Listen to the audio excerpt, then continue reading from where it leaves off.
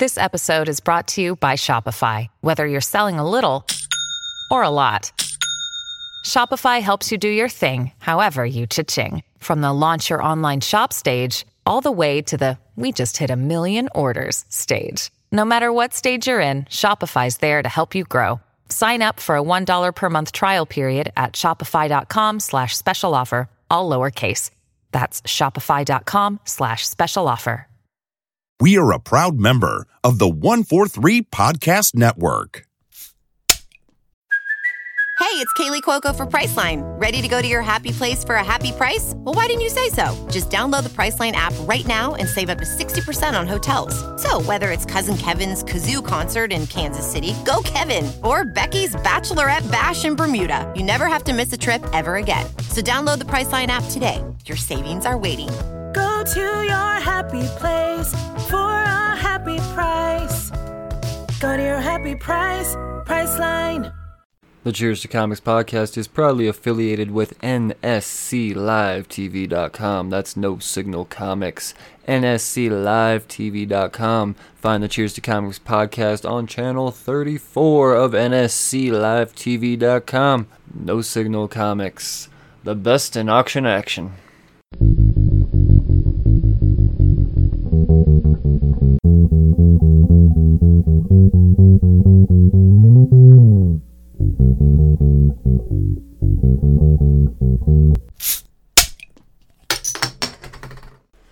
Well, hello again, slurs. Welcome back to the Cheers to Comics podcast. I'm your host, Brian Wayne, and this is episode 261. Wouldn't it be weird if my voice just, changed in between episodes like that? Episode 261 is finally a frickin' highlight episode, man. Or is that, been known to be called an overview episode. But after 2 years and some odd days, I finally figured it out.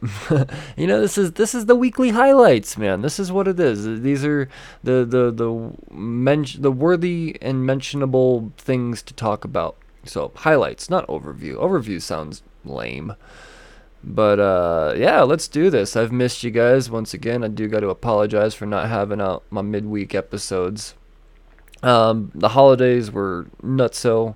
Baby cut her finger. She's goddamn strong as shit. She's cool. She's tough. But it definitely threw off my recording that day, and my schedule is so tight. It's really hard for me to reschedule stuff. So that's just what it's been, guys. It's just but I'm back, and I am determined. I'm determined to keep you updated on the weekly happenings. There's been some good news for sure throughout comics throughout the weeks that I've unfortunately haven't had the pleasure to deliver to you.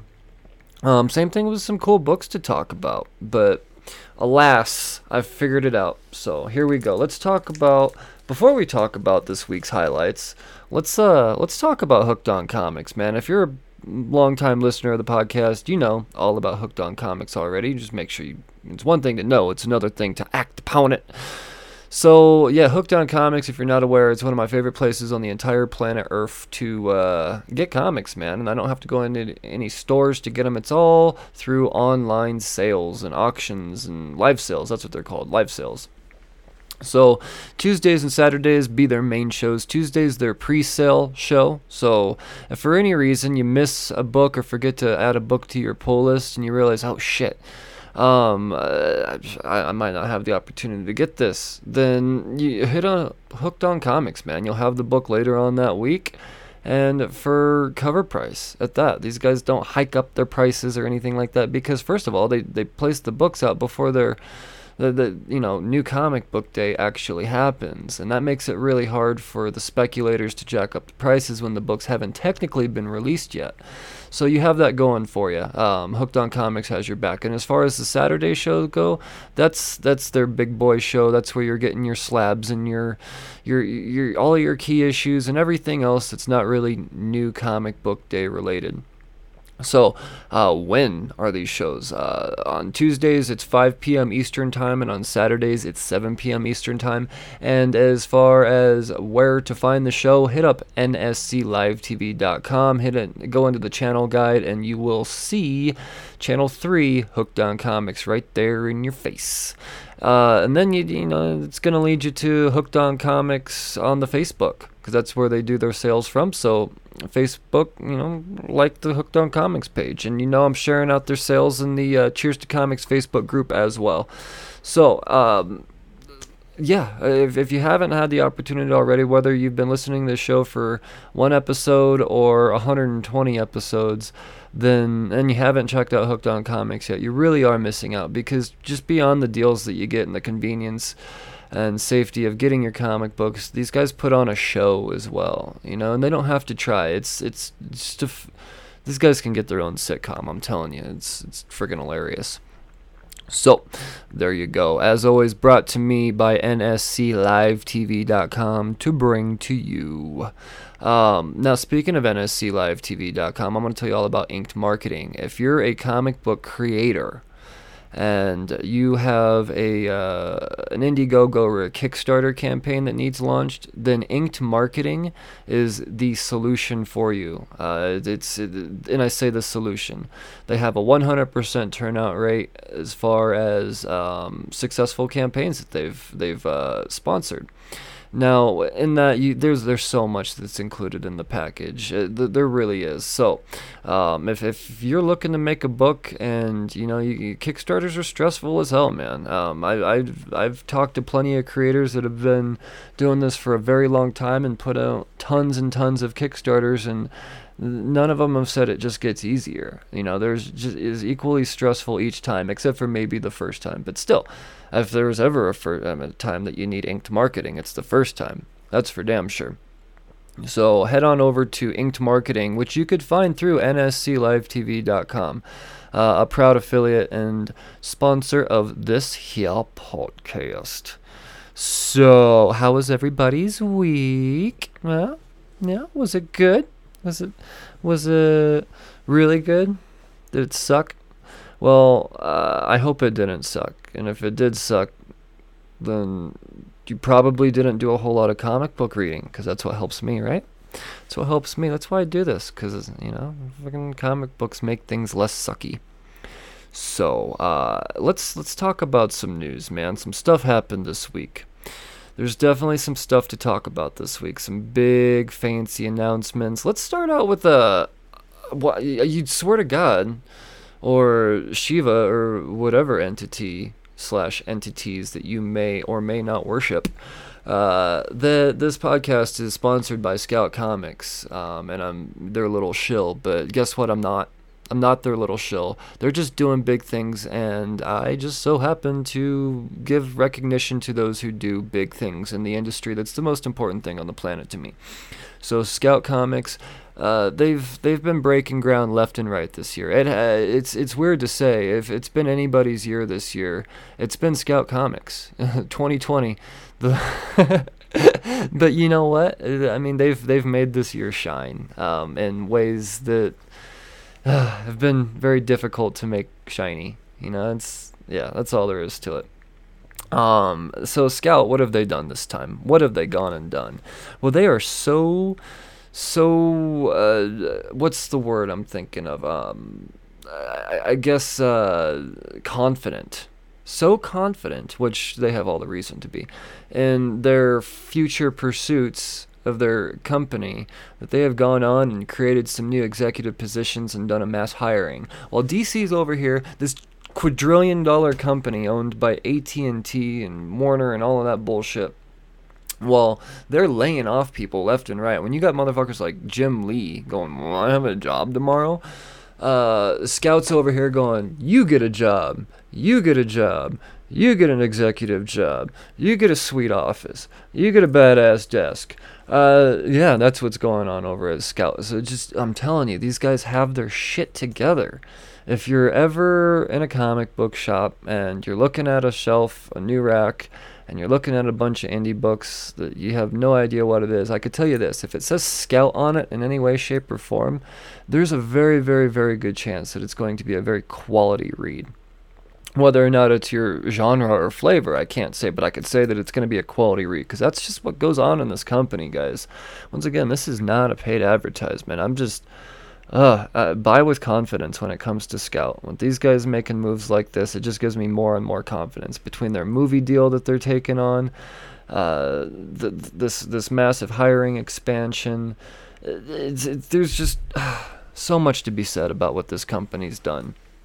So shout out to them, man. I also do these Scout unboxings as well. I don't know if I've ever mentioned that on the podcast, but on the Cheers to Comics YouTube channel, I got a new Scout unboxing for December up, and there's some cool stuff in there, man. Some really cool stuff. So all the more reason to get on Scout. DC's not doing a monthly subscription box. Marvel's not doing a monthly subscription box. You know who else isn't? No one else, and no other comic book publisher out there that I'm aware of, and if it does exist, I'll sign up right now, is doing monthly subscription boxes with the value, especially with the value. I mean, you can take the value out of it, and they're still the only ones, but their value is just absolutely undeniable. So there you go. That's my ramble on Scout. How about this, guys? Let's get the shit news out of the way. And this news here has me really, really thinking. DPCC, Denver Pop Culture Con. I think, Denver Pop Culture Con. My hometown convention is already canceled for 2021. You know, it's supposed to happen July 4th weekend, obviously. Canceled. But so far, the only con or convention, to my knowledge, that has made the call to cancel for 2021 already has been Denver. And it makes me think a couple of different things. One of them being, our is the government in Denver that adamant, or well, I guess, has such little confidence that we're going to get our shit together here with COVID, that they're just going to go and say, just get your hopes out of the way now. We're going to save you the time and the money. And and we're not doing any conventions at all for 2021. Is this a DPCC call? Is this, like I said, a state call here in Colorado? I don't know. Those details are very important, because if it's a state call, it's one thing. If it's the call of the convention, that tells me that there's going to be plenty following suit. You know, and personally, even myself, as somebody that really does enjoy conventions, and yes, I've been a germaphobe my whole life, but I still go to the conventions. You know, and I really want to meet these creators. I wouldn't go next year. Not at this rate. Not 6 months from now. You know, maybe towards the end of the year, a year from now, maybe. But, you know, at the same time, a year from now, I'm standing outside in the cold, man. You know, it's not like I'm going in there with a costume or anything, but still, it's a summertime thing, and I just don't really see it happening myself. Some say it's preemptive and a little presumptuous and over cautionary, but you know, I think it's a wise move, I guess. I don't think it's just a Colorado thing. I think that, you know, Colorado, it's I think this is the first of many convention cancellations. Let's put it this way. Unless it's scheduled out towards the end of the year. I don't think we're ready for it yet, and I'm a patient man. Now, the other side of me also thinks that, you know, as if there's three sides to this coin. Is it a government call? Is it the convention making this call based off of health and safety? Or is it C, if you're not aware or haven't been to a Denver Pop Culture Con lately in the last few years, it's taken a tremendous dip. I mean, it's really hard to get big name creators in Artist Alley over there, and I don't give a shit about the actors that show up. I just don't. To me, that doesn't make the convention. It's who they get in the comic book industry at Artist Alley that makes the convention to me. And the last couple years have continuously gotten So I kind of think that this might be DPCC's way of going, all right, let's take a 2-year hiatus, let's really get our shit together, and let's come back big, man. Let's just come out swinging, and let's not make our comeback mediocre half-ass when we still got to worry about COVID. Because if this shit's not fixed by 2022, I mean, comic books are the last thing we're worrying about. Comic book conventions, at least, are the last thing we're worrying about. So that's my thoughts on that. Let me know what you think on Twitter at Cheers to Comics. Let me know what you think. Is this presumptuous, over cautionary? Is it, if you've attended DPCC, is this something that you think maybe this is a good means to a reboot, if you will? I don't know. I honestly think that this is a means to a reboot. That's where I'm at on it. I'm not saying that, obviously I said I think many are going to follow suit, but I don't think it's going to be another completely canceled year like it was last year. I think we're probably going to be running at about 40% next year as far as conventions go. But I really think DPCC is just using this as an excuse to say, you know what, let's get our shit together. All right, moving on. It was only a matter of time before Aliens got their first series announced through Marvel. We've already started seeing Aliens covers come through on the FOCs. I didn't think that it would be this quick, but it's here. John Tyler Christopher and Salvador La Roca on Aliens. Now, this is something that I'm very excited about. John Tyler Christopher, I'm about 50-50 on him. I haven't read much from him. There's nothing that I've completely disliked, but at the same time, he's not a holy shit, I can't believe this guy's writing this type of writer yet. But to be fair, I also haven't read The Last God yet either, which is the thing that's really putting him on the map.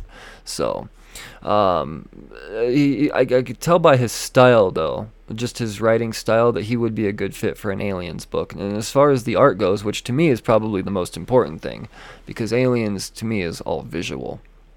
Salvador La Roca doing it, I'm very intrigued with that, and I have a lot of confidence in this team. So Aliens are here, man. Now I say give it 3 months tops, and we're talking Predator. And by the end of the year, we have an Aliens vs. Predator crossover.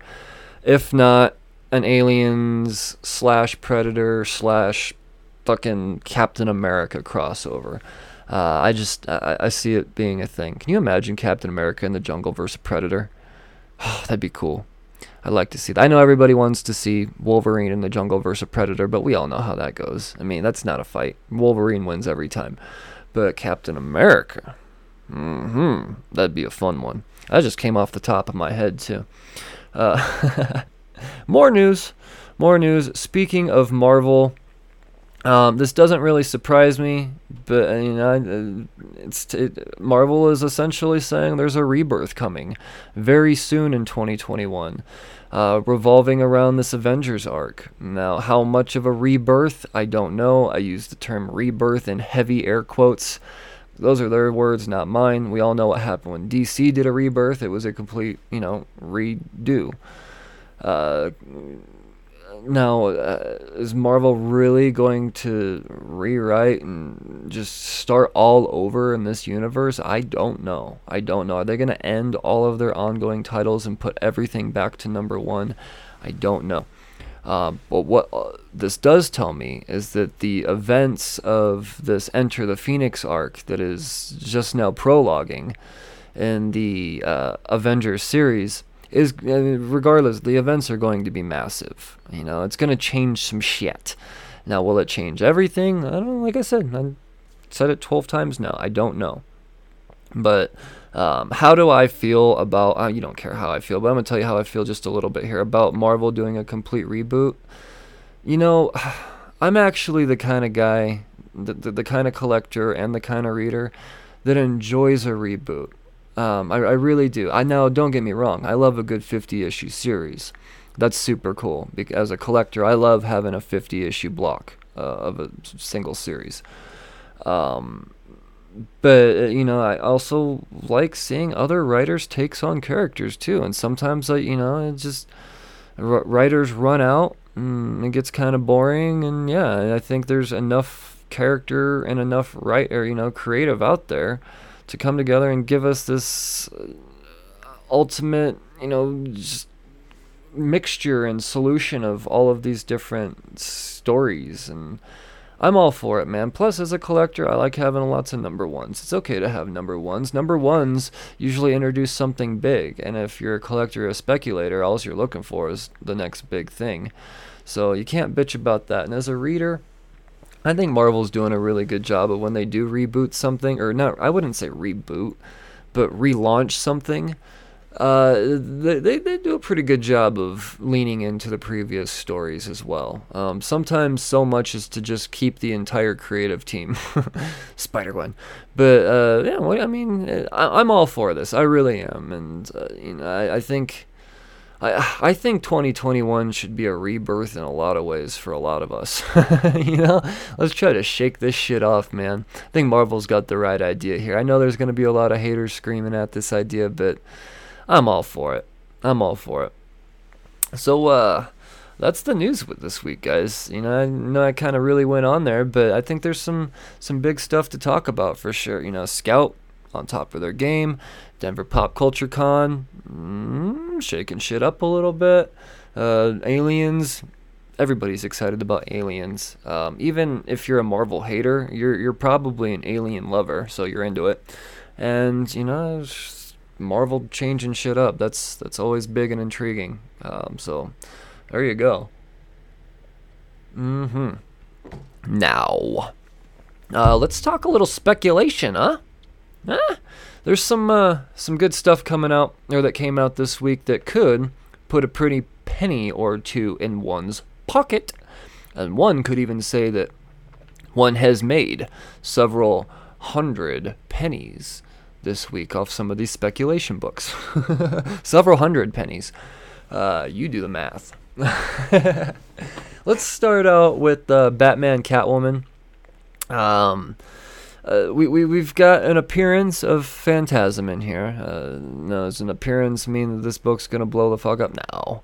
No, it's not. But what we do have is a first appearance of a character called Sewer King.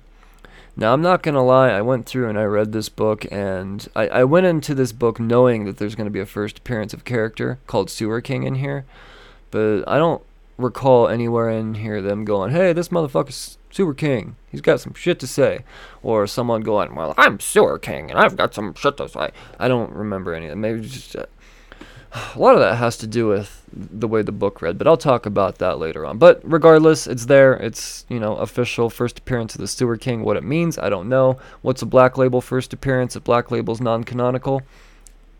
Perhaps nothing. I don't know. From DC, we also have Justice League Endless Winter #1. We got the first appearance of the Frost King.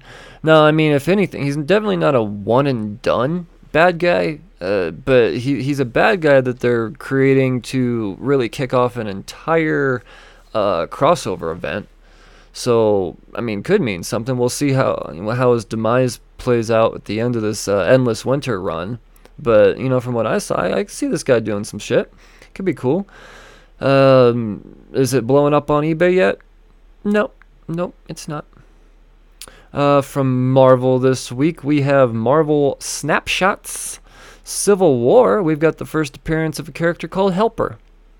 Now, I had heard nothing about this character at all. I don't know anything about it. This is going to be a character that may never ever actually gain steam, or a character that doesn't gain steam for years and years to come. I just don't see this one being a big deal. Or I could be completely wrong too. This is all speculation. It is what it is. But that's just kind of where I'm at with the Helper on this book. But regardless of my feelings on it, it is an official first appearance, so I thought you should know. We've got a team appearance here. First appearance of the Union and the Union, number 1. Yeah, man. I mean, team appearances are really just based off the longevity of, that, and any type of fiscal gain is really just based off of popularity. Team appearances 9 times out of 10 I think don't mean anything.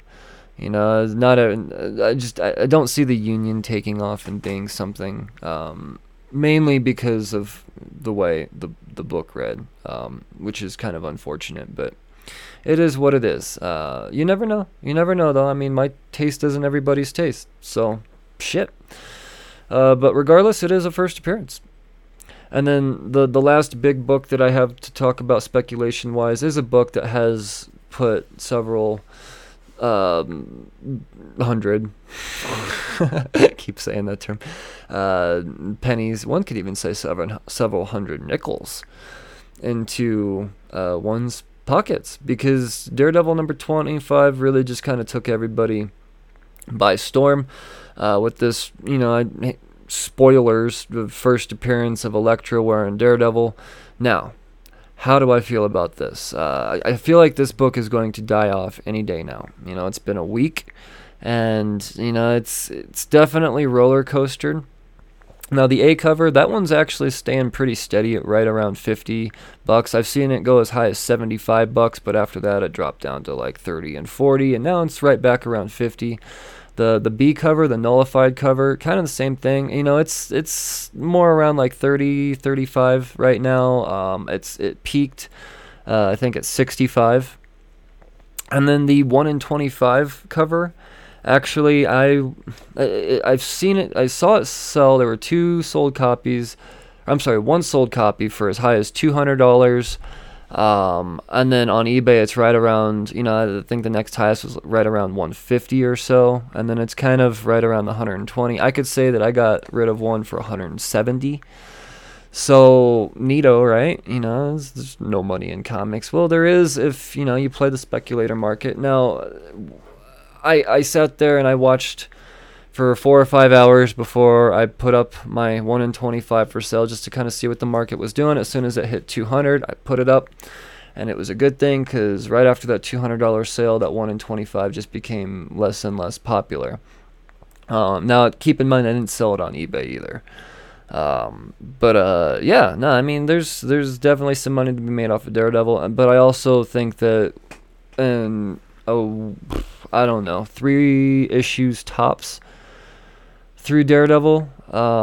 This book is a $10 book, maybe. The 1 in 25, maybe $30-$40, maybe. So yeah, no, this is a quick flash in the pan, in my opinion. If I'm wrong, awesome. Hell yeah, because I actually have another Daredevil book on the way. But yeah, as far as actually trying to find the A and the B cover, though, it's getting pricey, man. I'm surprised that these prices have lasted as long as they have. Every once in a while, you can luck out and find an A cover for $20, but not so much, man. Not so much. So there you go. That's the speculation for this week. I might have missed something. I'm not sure. If there's something that I should know about, at Cheers to Comics, man, let me know. I like to know this stuff. I like to have my finger on the pulse of the market. I'd like to relay this news to the other unsuspecting flippers out there. Yep. Let's talk highlights here. In a world of utter randomness, one podcast stood out from the bunch, and it was The Amazing World of Talking Shiz. Sorry, I had to clear my throat there. Yeah, it's just mainly randomness. And focus is definitely not being focused on at all. No. Our podcast is definitely no theme at all. It's literally random and talk about literally everything and throwing in random jokes at any given time. Yeah. We're on Spotify, Apple, and Google Podcasts. So go ahead, tune in. New episodes weekly. And we're international. Very, yes. Very well. So tune in. Follow us on Twitter. See you there. So before I dive into the stuff that you expect me to talk about, like King in Black and all of that good stuff, I want to shout out an app. A really great place to check out indie comics, Comic House. They were nice enough to offer me a free subscription, and in return, I just read some books. I didn't have to review them, but I found that the app is worthy of being reviewed. No doubt about it. Something I've known about for a long time, but I've never actually taken the dive into it.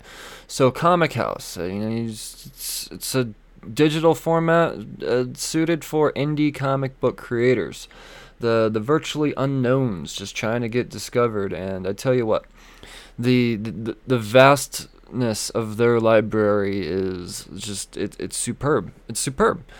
It's the affordability great. Yeah, I told you they gave me a free subscription. Cool, but the affordability is just it's so on point. If you're just somebody, if you're somebody that's into webtoons and stuff, no, this is not formatted like webtoons. It's not. But if you're somebody that's just used to reading digitally, then Comic House is for you. So I decided that I'm going to start a little Comic House review segment, or not necessarily review, but just we'll put them on a pedestal. This is what it is for now. We're just putting a Comic House book on a pedestal. Now, the first book that shined out to me is a book called Devil Dealers by Ross May, Brett Wood, and Christy Swan.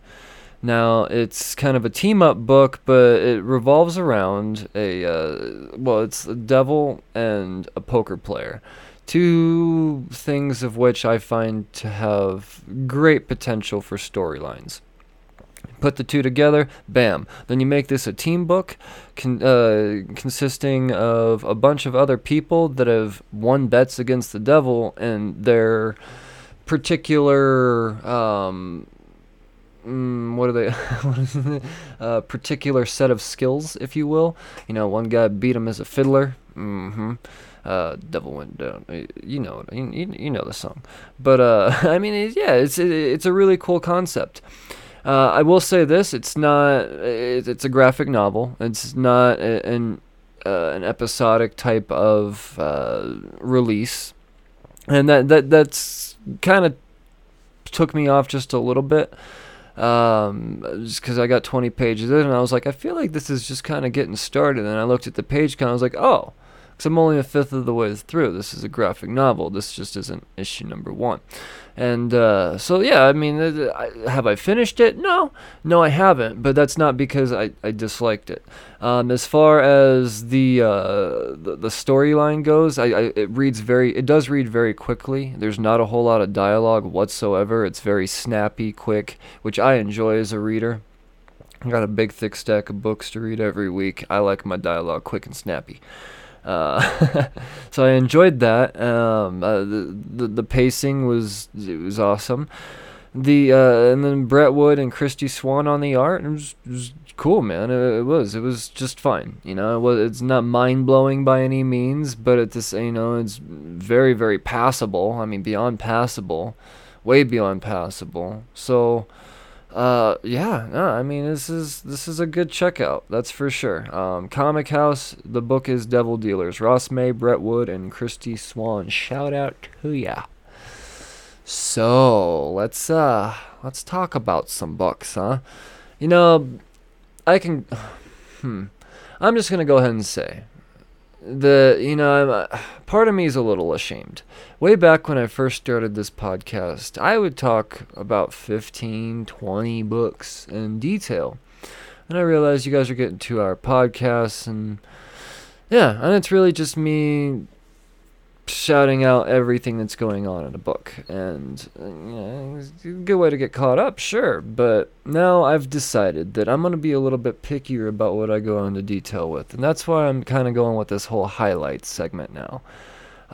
These aren't by any means all of the books that I read. There's a whole other segment for that that's just later on. But right now, these are the books that I find to be definitely most noteworthy. If I'm trying to get people into comics, these are the books that, are most popular at this time, or I feel should have a shit ton of popularity around it. So that's kind of where I stand on this.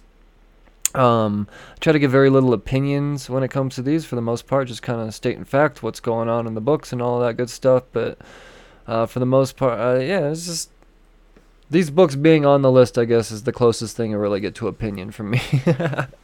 So let's just get on with it. The first book, it's an obvious pickup this week if you're into Marvel at all. King in Black #1. Donny Cates, Ryan Stegman, J.P. Mayer, and Frank Martin. You know, it's the team, man. It's the team.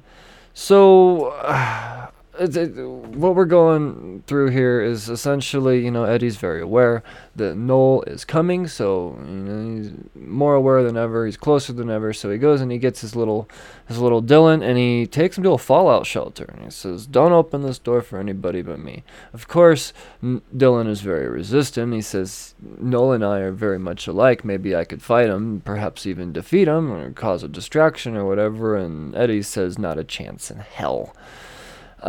So, yeah, no, in the meantime, he's got, you know, Eddie locked away in his little fallout shelter, so now he's got to go to this, you know, I believe it was the Ravencroft, where they had there's still very hive-mindy in there, lots of symbiote residue still about there. Perhaps, you know, he could try to, through his symbiote venom, and through this hive, peep through the hive mind, and perhaps, you know, get a track on Noel. Now, this is very risky because Noel, you know, once you're in the hive mind, Noel has control. So if he notices Eddie and Venom's in there, then you can just track him down and kill him. If not, you know, just like on point, boom, no questions asked.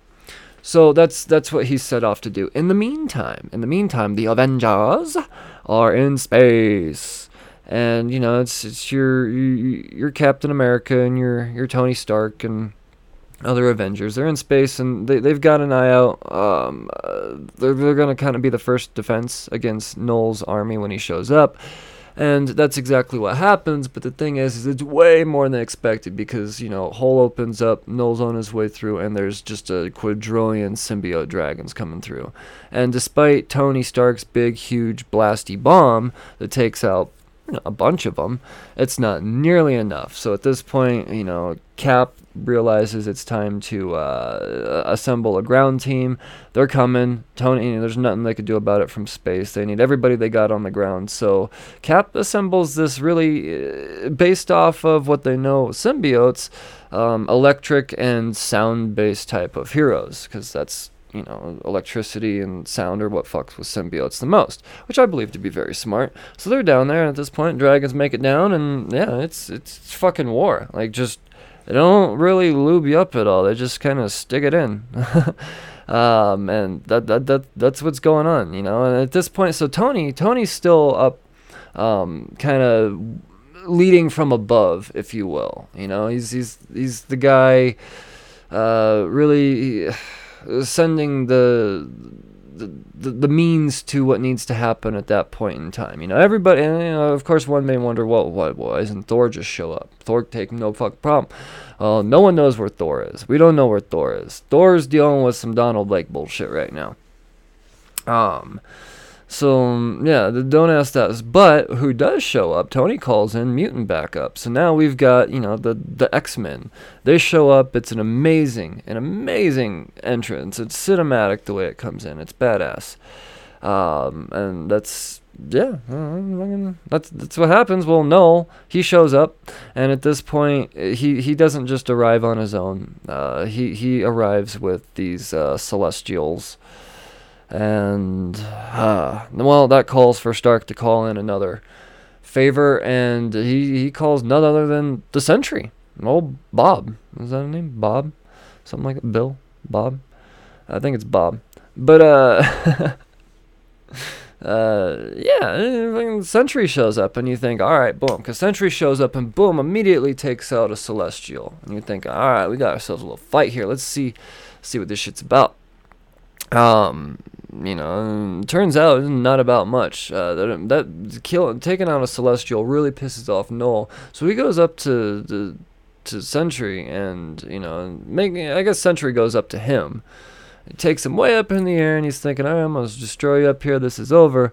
Well, Sentry immediately realizes that he is bitten off way more than he could chew. Null does the old reversal and literally rips him in half.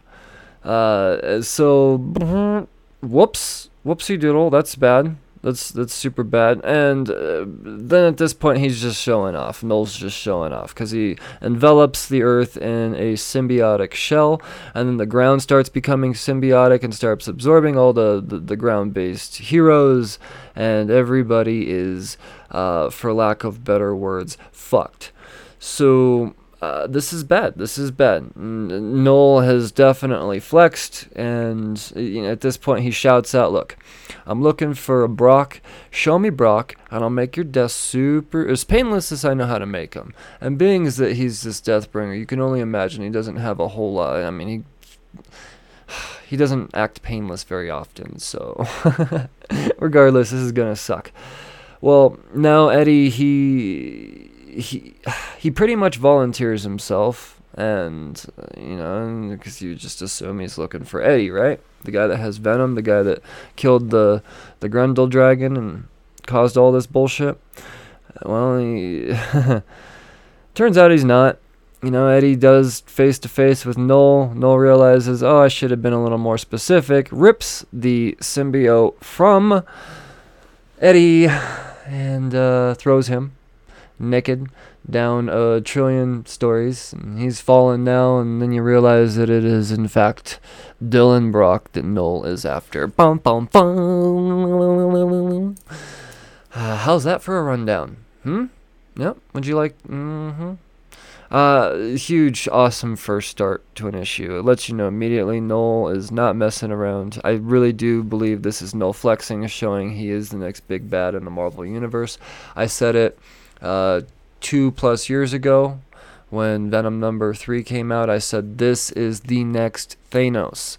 This is the next big sumbitch that people are going to want to make a movie after. I'm telling you, I really Null ripping Sentry in half like he was a piece of bread, and then wrapping the Earth around a symbiote and just single-handedly taking out Earth's mightiest heroes, using his brain. Is come on, there's no Infinity Gauntlet here, guys. The guy's a beast. He's a creator of darkness or something like that. So don't sleep on that Venom number 3, guys, because this book right here is proven quite a bit. We'll see as the series continues on, but I don't think they're killing Null. Just gonna go ahead and say it. More from Marvel this week. We've got Champions number 3, Legacy numbering 40. I'm so happy to say that I'm still reading Champions and will continue to be. Ethel Ewing, Bob Quinn, and Federico Blee, covered by Tony Infante. So what's going on here is that we've got this little PSA on the TV by Bombshell, a former champion who is now held up by Cradle, put in their possession through their rehab program, reform program, if you will, and she's on there going, oh yeah, no, I was stupid to be a hero, and Cradle's the best thing, and blah blah blah. Meanwhile, all the other champions, especially the freshly captured champions by Cradle, they're looking on and going, well, what the hell's going on with Bombshell? What is going on in here? This is not like her whatsoever. So she shows up back into the cafeteria after making this live statement, and obviously, getting some eyes from the team. While all that's going on, Locust, another champion, she's kind of protesting in her own way. She's not eating, not out of like a hunger strike type of situation. She's no Gandhi. She's essentially saying, I don't trust this food. Like, what just made Bombshell say all that shit? Is she being brainwashed in the mashed potatoes here? What's going on? And obviously the cafeteria lady, lunch lady's like, I'm going to have to call the big guys. And the big guys show up, and we get ourselves a little kerfuffle in the cafeteria. We ain't talking food fight. While all this is happening, obviously not everybody's hemmed up by Cradle at this point. We've got Viv Vision. She arrives in Kansas. Why Kansas? Because she once saw a girl there that had a dog and everything worked out for her. So she's walking through Kansas on a long, lonesome road, And this old lady, she's just sitting there crying on her stoop. And she says, "Hey, lady, why are you crying?" And the lady says, "Well, the power's out, and because the power's out, I can't call the people to tell them that the power's out." Vision's like, "Well, check this out." So she just jumps up, and keep in mind she doesn't look like a superhero. She's all disguised and everything. She just jumps up, zaps the little power line and fixes it, and she comes back down. And she's like, "You're cool now." And old lady was like, "Huh. Well, you helped me. Do you want to live with me? I think I know that you're on the run, and I know your whole story." And I mean, she tells it in a lot more convincing way. If me just plotting it out like that makes it seem like it's just kind of shoveled into your face. But it's lady, it's a very sympathetic type of situation. Lady's been there, done that, and and she even kind of says, "Look, I've been on the road before, and I've had to do things that I'm not super proud of, but I came out a better person for it. So I'm gonna see to it that you just kind of hang out here. We're cool. All good." And by the way, the lady's name's Cora. So, yeah. So obviously I kind of get, I don't trust the bitch. I just don't. That's just me. But, that's where Viv is, in case you're wondering. Now, where's the rest of the champions, man? Where's Kamala and Miles and Sam and Riri? Well, I'll tell you where Kamala and Sam and Miles and Riri are. They're on the run constantly from Cradle. They can't freaking save a puppy from a lawnmower with I don't know where that came from. That's just the first crime that came to mind for some reason. Is that a crime? No, I guess that's more of like a public service. If you're purposely trying to run a puppy over with a lawnmower, you're fucked. Now, a lawnmower accidentally running over a puppy like that's something that'd be a fucking terrible tragedy. It's something that I see the champion swooping in and doing, and then Cradle being like, "We got her. Wait, puppy, damn it, took the bait." They took the bait. That means Cradle purposely put a puppy in front of a lawn. God damn, I should have never said puppy in front of a lawnmower. Scratch that. None of that happens in the book. That's just, Jesus Christ. You guys have a good mental doctor to talk to?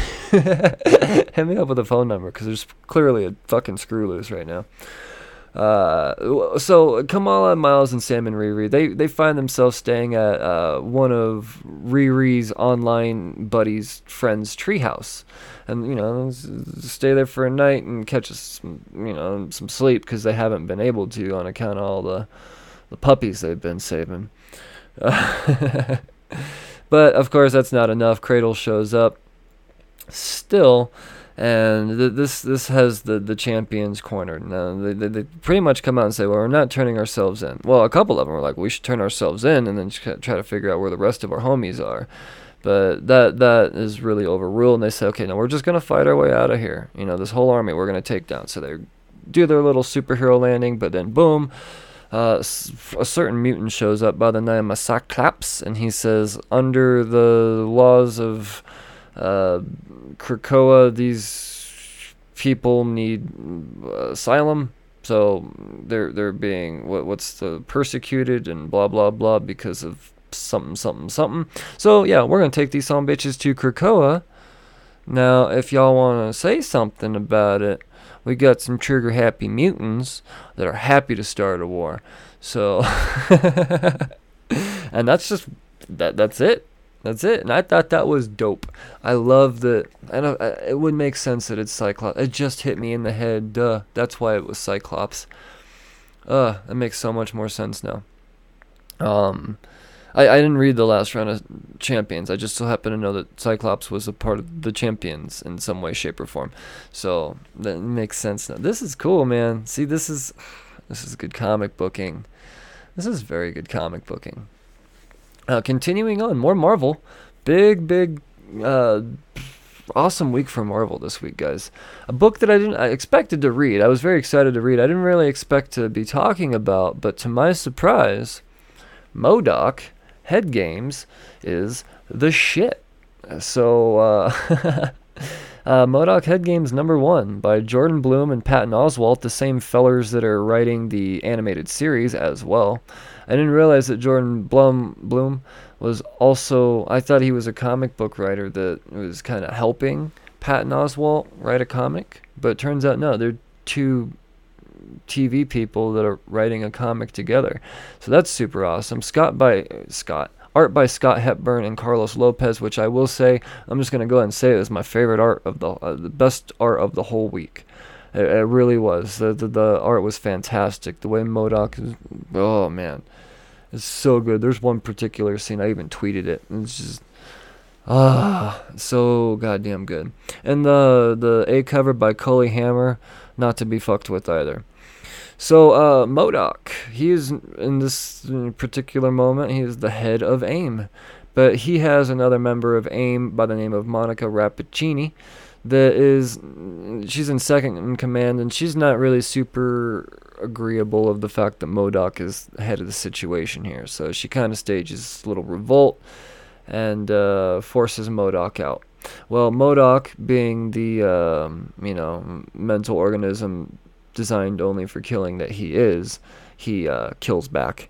And yeah, but while all this is going on, and even at the beginning of the book, he's kind of having these strange false memories that aren't his, but they are his, if that makes no sense at all. But that's what's going on. So while he's having to fight his way out of all of this bullshit, he realizes that there's one person that really could help him with, this memory thing more than anything, but also taking out AIM. And it'd be Tony Stark. So I'll be damned. Maybe that's why I'm a little biased. But even before the last couple pages, when they reveal that Tony Stark and MODOK are going to be teaming up, oh my god, I changed my pants. Man, this is so good. It really was. I'm so impressed with this book. Patton Oswalt, just man. Always a name that I'm super drawn to, no matter what it is. I love Patton Oswalt, and to see him doing comics, especially doing a comic on a series that he's, a co-writer on, an animated series that he's co-writer on.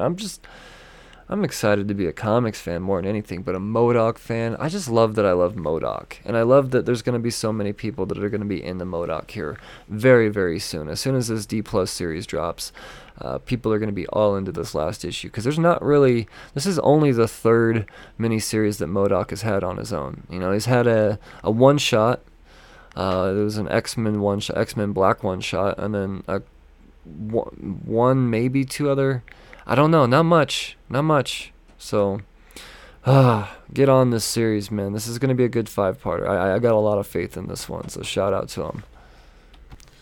Chugging along here, let's, more Marvel. I'm talking about Thor, man. Thor number 10, Legacy 736, Donny Cates, Nick Klein, Matthew Wilson, and then Oliver Copiel on that A cover. Oh, Lord. So, just like I hoped would happen, they turned Donald Blake into a badass mofo.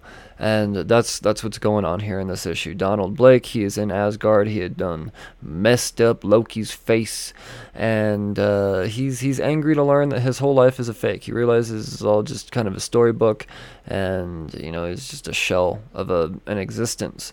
So that brings him into this fit of rage. Well, before you can get too ragey, some certain Asgardians like Beta Ray Bill and Lady Sif and Volstagg, those three specifically, show up to, stop Blake.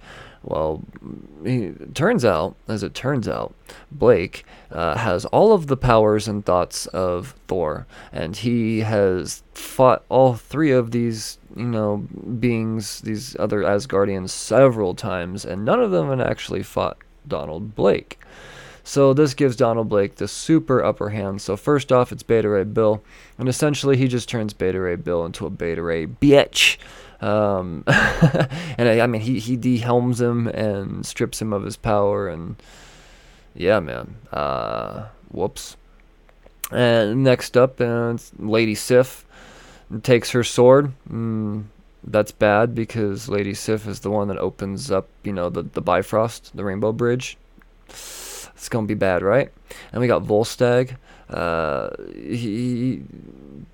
Volstagg essentially stops Beta Ray Bill from, being killed entirely. So, I mean, he gets a good punch in, that's for damn sure. But in the long run, Blake, he subdues them all. With Sif's sword, he sends them to the Dimension Blood. Dimension Blood? I don't know, it's really weird the way it's worded. If it were Dimension Blood, there'd be like a colon in there, I think. But I don't know, I might have missed something. But that's where they are. All of Asgard, for that matter. All of Asgard is in this really, really, really shitty place.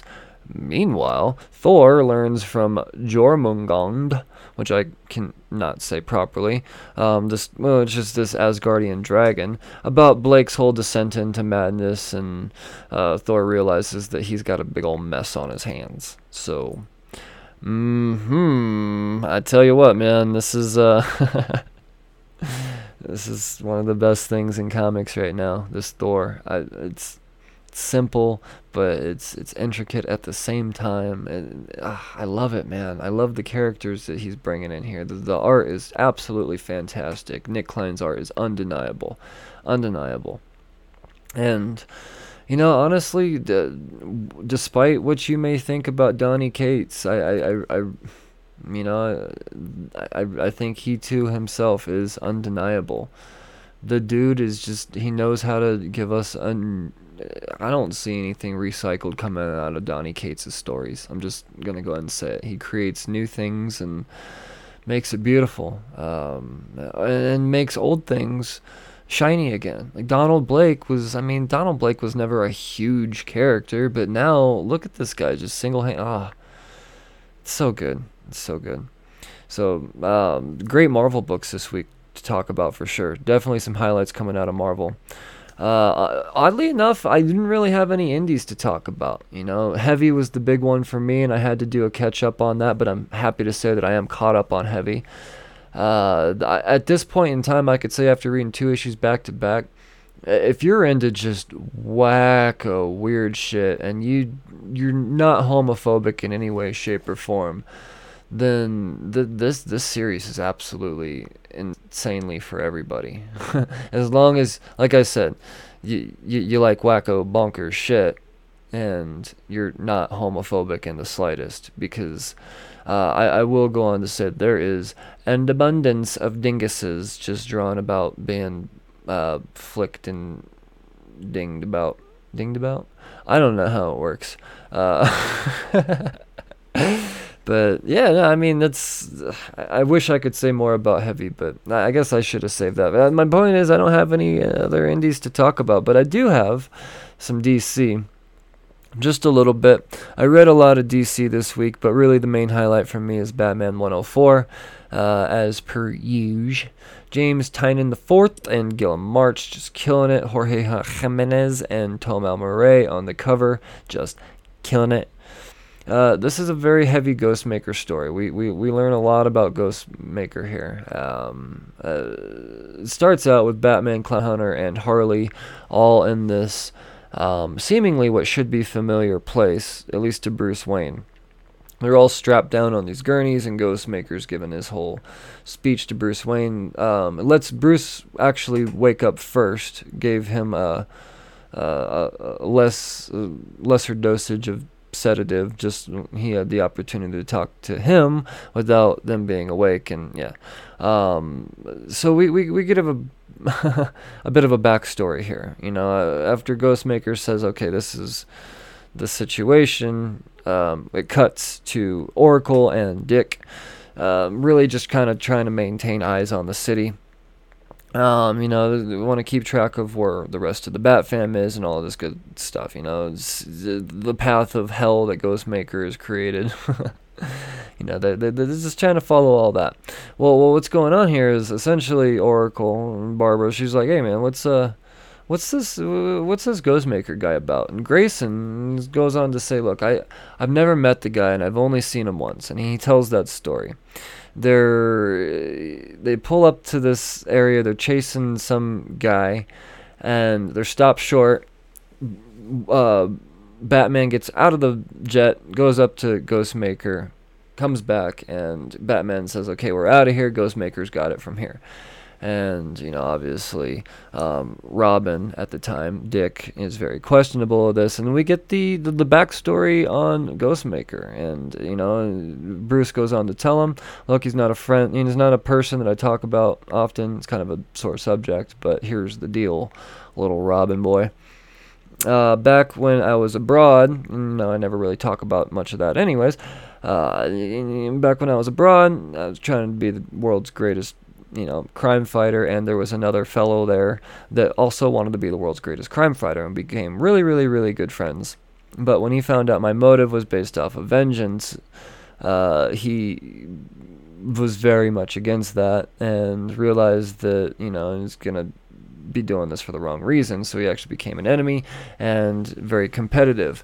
So when it became time for them to go off and be superheroes together, they laid down the law saying Ghostmaker is never, ever, ever, ever, ever allowed in Gotham City, and Batman is never, ever, ever, ever, ever allowed wherever Ghostmaker happens to be. So, yeah, and that could be anywhere at that time. It just so happens to be at this particular time, Ghostmaker was there, so that's why, I gotta go. So that's we get quite the backstory there. To me, that backstory tells me that Ghostmaker is going to be a character that we really should invest in. I think this guy is going to be a big deal. Maybe not as Ghostmaker, but as this character. We learn more about this character, his real name, his true identity, all of that good stuff. I think, it's going to be good stuff, man. So after that story is told, we go back to the little dungeon-esque type of room, if you will. It's not really a dungeon. It just kind of feels like that in a way. And everybody's starting to wake up. And at this point in time, Batman realizes that he's being tested. He's still tied up. Harley Quinn's still tied up. Clown Hunter not tied up. Clown Hunter, his whole motive is to kill Harley Quinn. So he realizes that this is Ghostmaker's way of testing Bruce Wayne. Is he going to have to actually lay hands on this kid? And even though he's tied up, he's Bruce Wayne. He could if he wanted to. I'm sure. We'll find out, I guess. Because Clown Hunter, he's on his way to kill Harley Quinn. And in case you're not familiar, his little beef with her was she was in the same room with the Joker people that killed his family. She didn't kill his family, but she was there, so she's got to pay. Despite the fact that she's very much, well, I can't say very much. Well, yeah, I guess you could say very much reformed. It really ends with his little Blady Batwing bat at her throat. So, yeah, Batman's definitely being tested here. Now, I think that Clown Hunter, obviously, I think Batman's going to be able to say something to change his mind in some way, shape, or form. I don't think he's going to kill Harley Quinn. I don't see that happening. But I think Clown Hunter, this is going to be a very pivotal moment here in the next issue or two between Batman and Clown Hunter. Right now there's not really a Robin. So, this kid's disturbed. Batman could have the opportunity to reform him. It could be a good chance for him to prove Ghostmaker wrong in a lot of ways. I don't know. Could be a thing. Could Clown Hunter become the next Robin? I don't know. But I think this is a perfect situation for something like that to happen. So there you go. Those are the books that I have, highlighted this week. There's plenty of other stuff that came out, but those are the ones that I definitely suggest that you take a peek at. A series that I want you guys to get into. It's just my top recommendations, essentially. So, that being said, as you all know, I read a buttload of books. There's still a buttload of books that I do find noteworthy and worth mentioning. So that brings me to the honorable mentions. So let's, do I have this sorted out here? I don't know if it's sorted out particularly. It's, in no particular order. Let's start out with Batman Catwoman. I'm sure a lot of you, or maybe not, were really expecting me to talk about this book. Here's the deal about this book. I don't know if this book is absolutely amazing or if it's the worst thing I've ever read. I don't know. It's very typical of Tom King to write like that, for me at least. The art was absolutely stunning, no doubt about it. Clay Mann is the shit, one of the greatest artists in all of comics. But, you know, I mean, as far as the story goes, yeah, no, there's definitely a lot of potential here, but it's very ambiguous, that's for sure. I don't know how I feel about it. And honestly, I don't know what I read. I really don't know what I read. So I didn't feel comfortable talking about it. Deceased, Dead Planet, issue number 6. Heavy Constantine. If you're a Constantine fan, you are loving this series right now, man. This is good stuff. I recommend Deceased. That's all there is to it. Justice League Endless Winter. Surprisingly, I loved it. I really did, and I was really disappointed, like I said earlier, to find out that it's a whole... maybe I didn't say it earlier, but yeah, no, it's a crossover event, so it ties into other ongoing series, and unfortunately series that I'm not really into, like Flash. So, and because, you know, I didn't know that until after Flash was on the FOC, I didn't get my hands on it, so I'm going to be lost in this already. It's a bummer, too. It really is. Amazing cover by Mikel Janin, though. Heavy, number 3. Heavy was dope. Talked a little bit about it. It's gnarly stuff, man. What Max Bemis is doing here is absolutely incredible. Even the A cover itself should almost be covered up, like blackout type of situation, because there's borderline nudity going on. It's definitely a book not for prudes. The Union. Honestly, I'm sure it means something here, but it was very scattered to me, so I didn't know how to talk about it. That's all I really got to say. Strange Adventures number 7, like I have been saying since this came out, in a very Tom King type of way. It's just something I feel like it just needs to be read all at once, otherwise it's not going to make sense. I don't, yeah, his style of writing is just too much.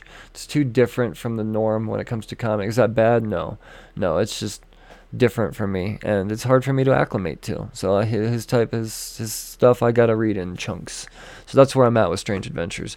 Batman: The Adventures Continue. I thought this to be the last of the 7-part miniseries, but it turns out they're gonna take it to 8. So, yeah. No, this isn't a series that I'm particularly reading. It's more of a collecting type of thing, but it's in my apocalypse pile. That's for damn sure.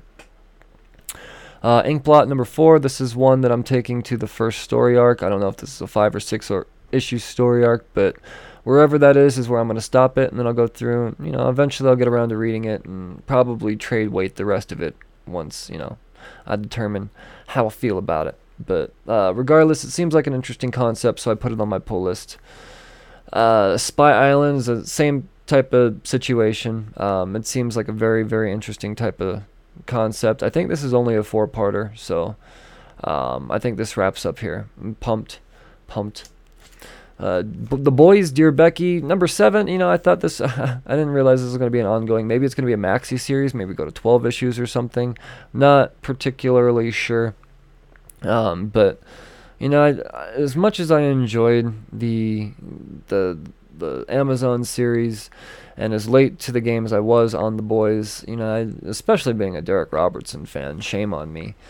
Yeah, I gotta have some sort of Boys in my collection, so there we go. Out of context, that statement could be very damning. The Walking Dead Deluxe. Number 4 now. So yeah, once we get through the first, there's 5 or 6 issues or whatever. Whenever the second story arc starts up is when I'll start reading this ongoing.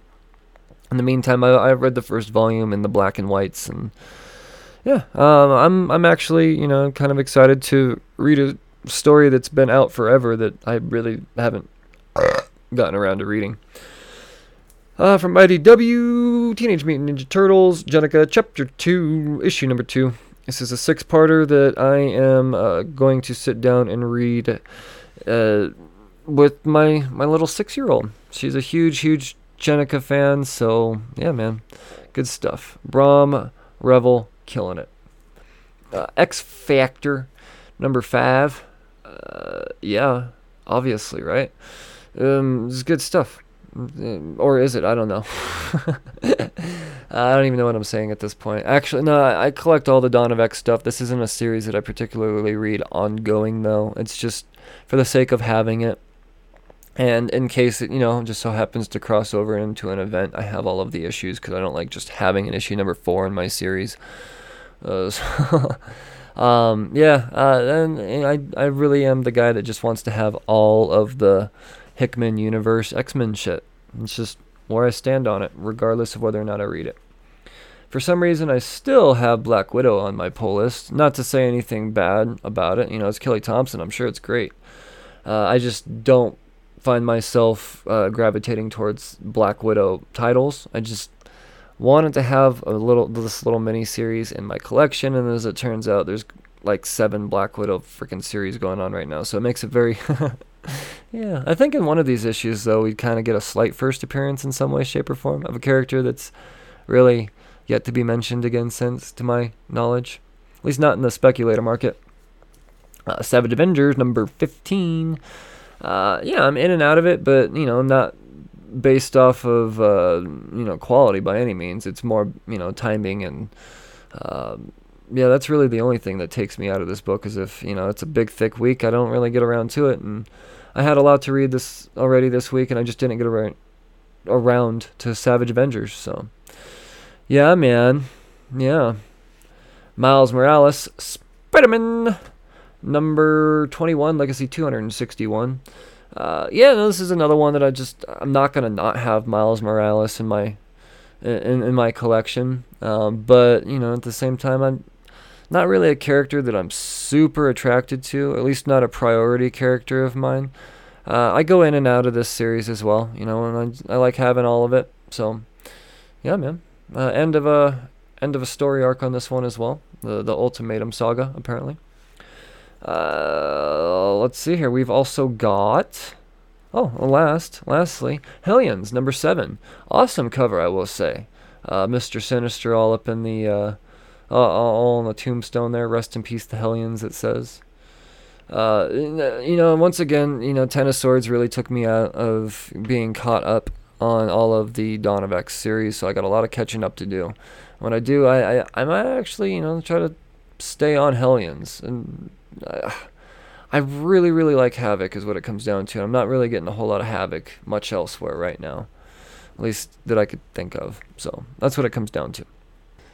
And I guess now lastly, you thought I forgot. I almost forgot. I really almost forgot.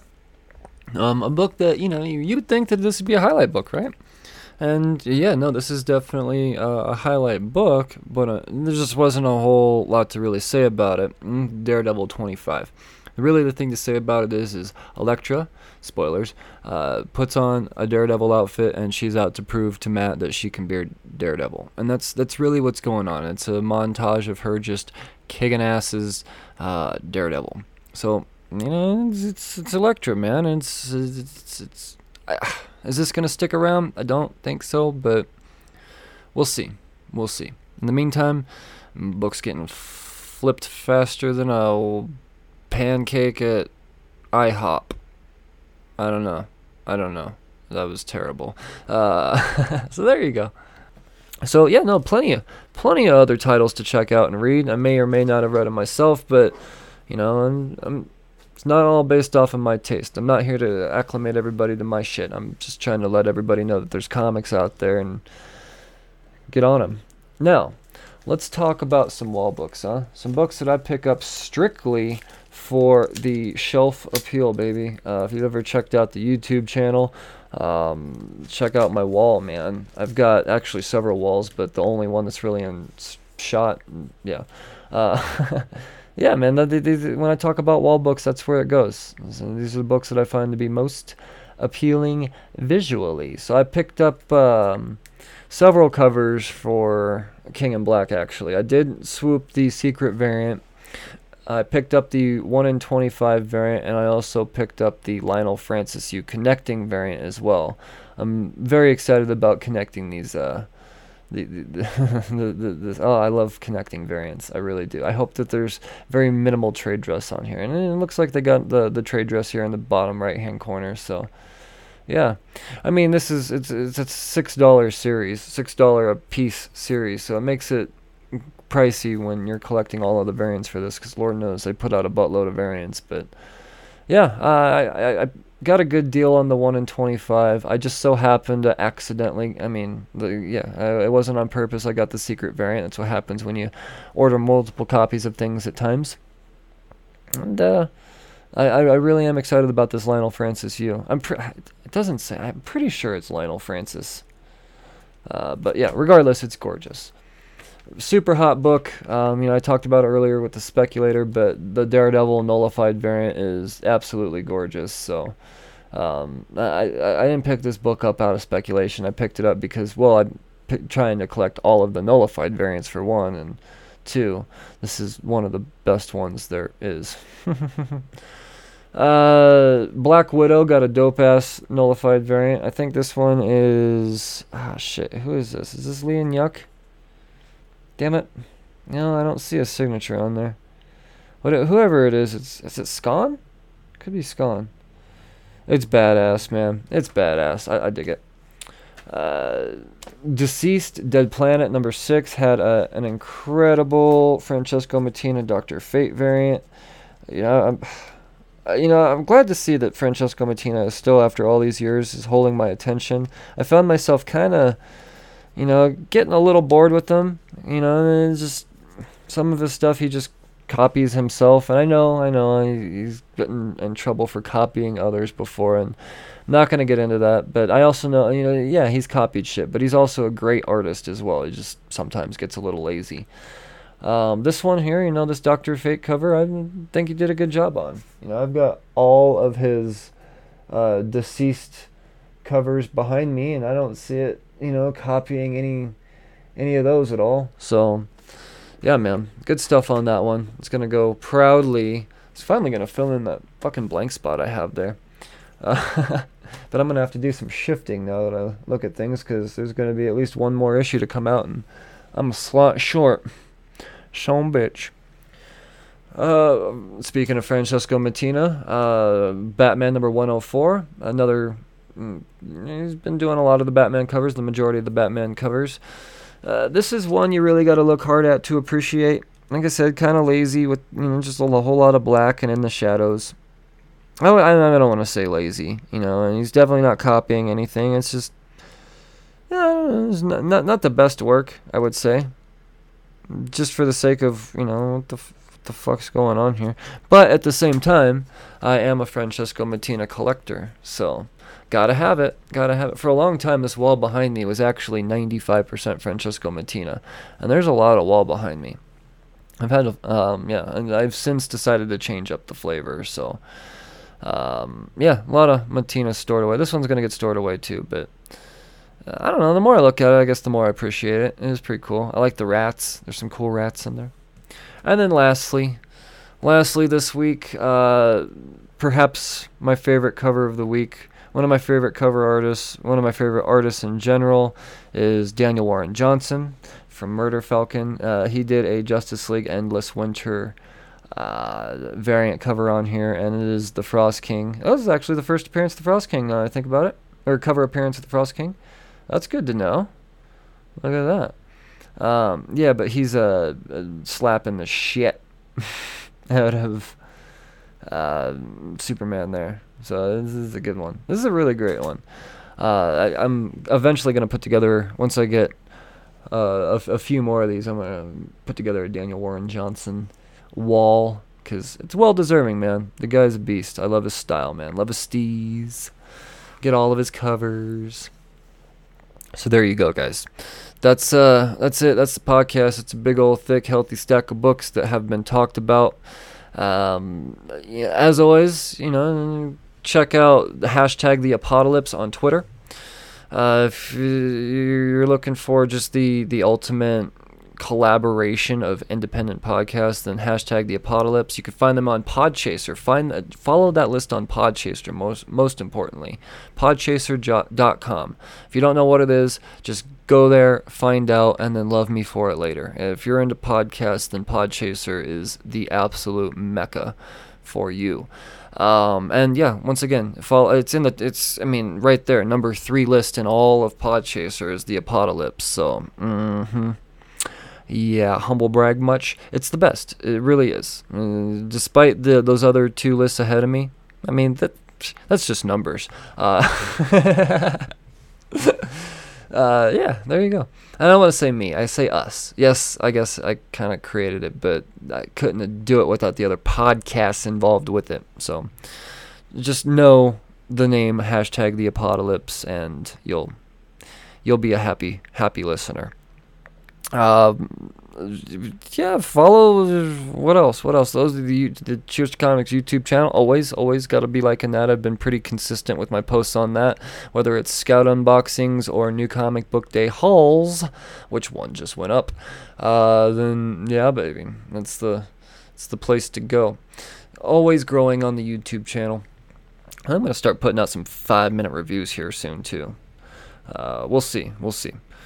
Also there's freaking, what's it called? Patreon.com/cheers to comics. If you really are the ultimate fan of the show, then sign up as a patron and just know that I love you more than dogs love pissing on fire hydrants. That's how much I love you. So you slurs, I hope you've been entertained, informed, enlightened, enthused, into something new. As always, please stay safe out there. Read responsibly. Still don't know what that means after 261 episodes, but just keep doing that. And as always, I love you. Cheers, fuckers.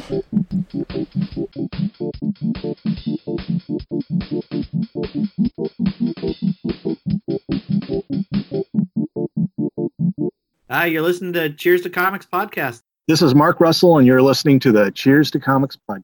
Hey, everyone. I'm Monty Michael Moore, and this is the Cheers to Comics podcast with Brian Wayne. This is Drew Zucker. You're listening to Cheers to Comics podcast.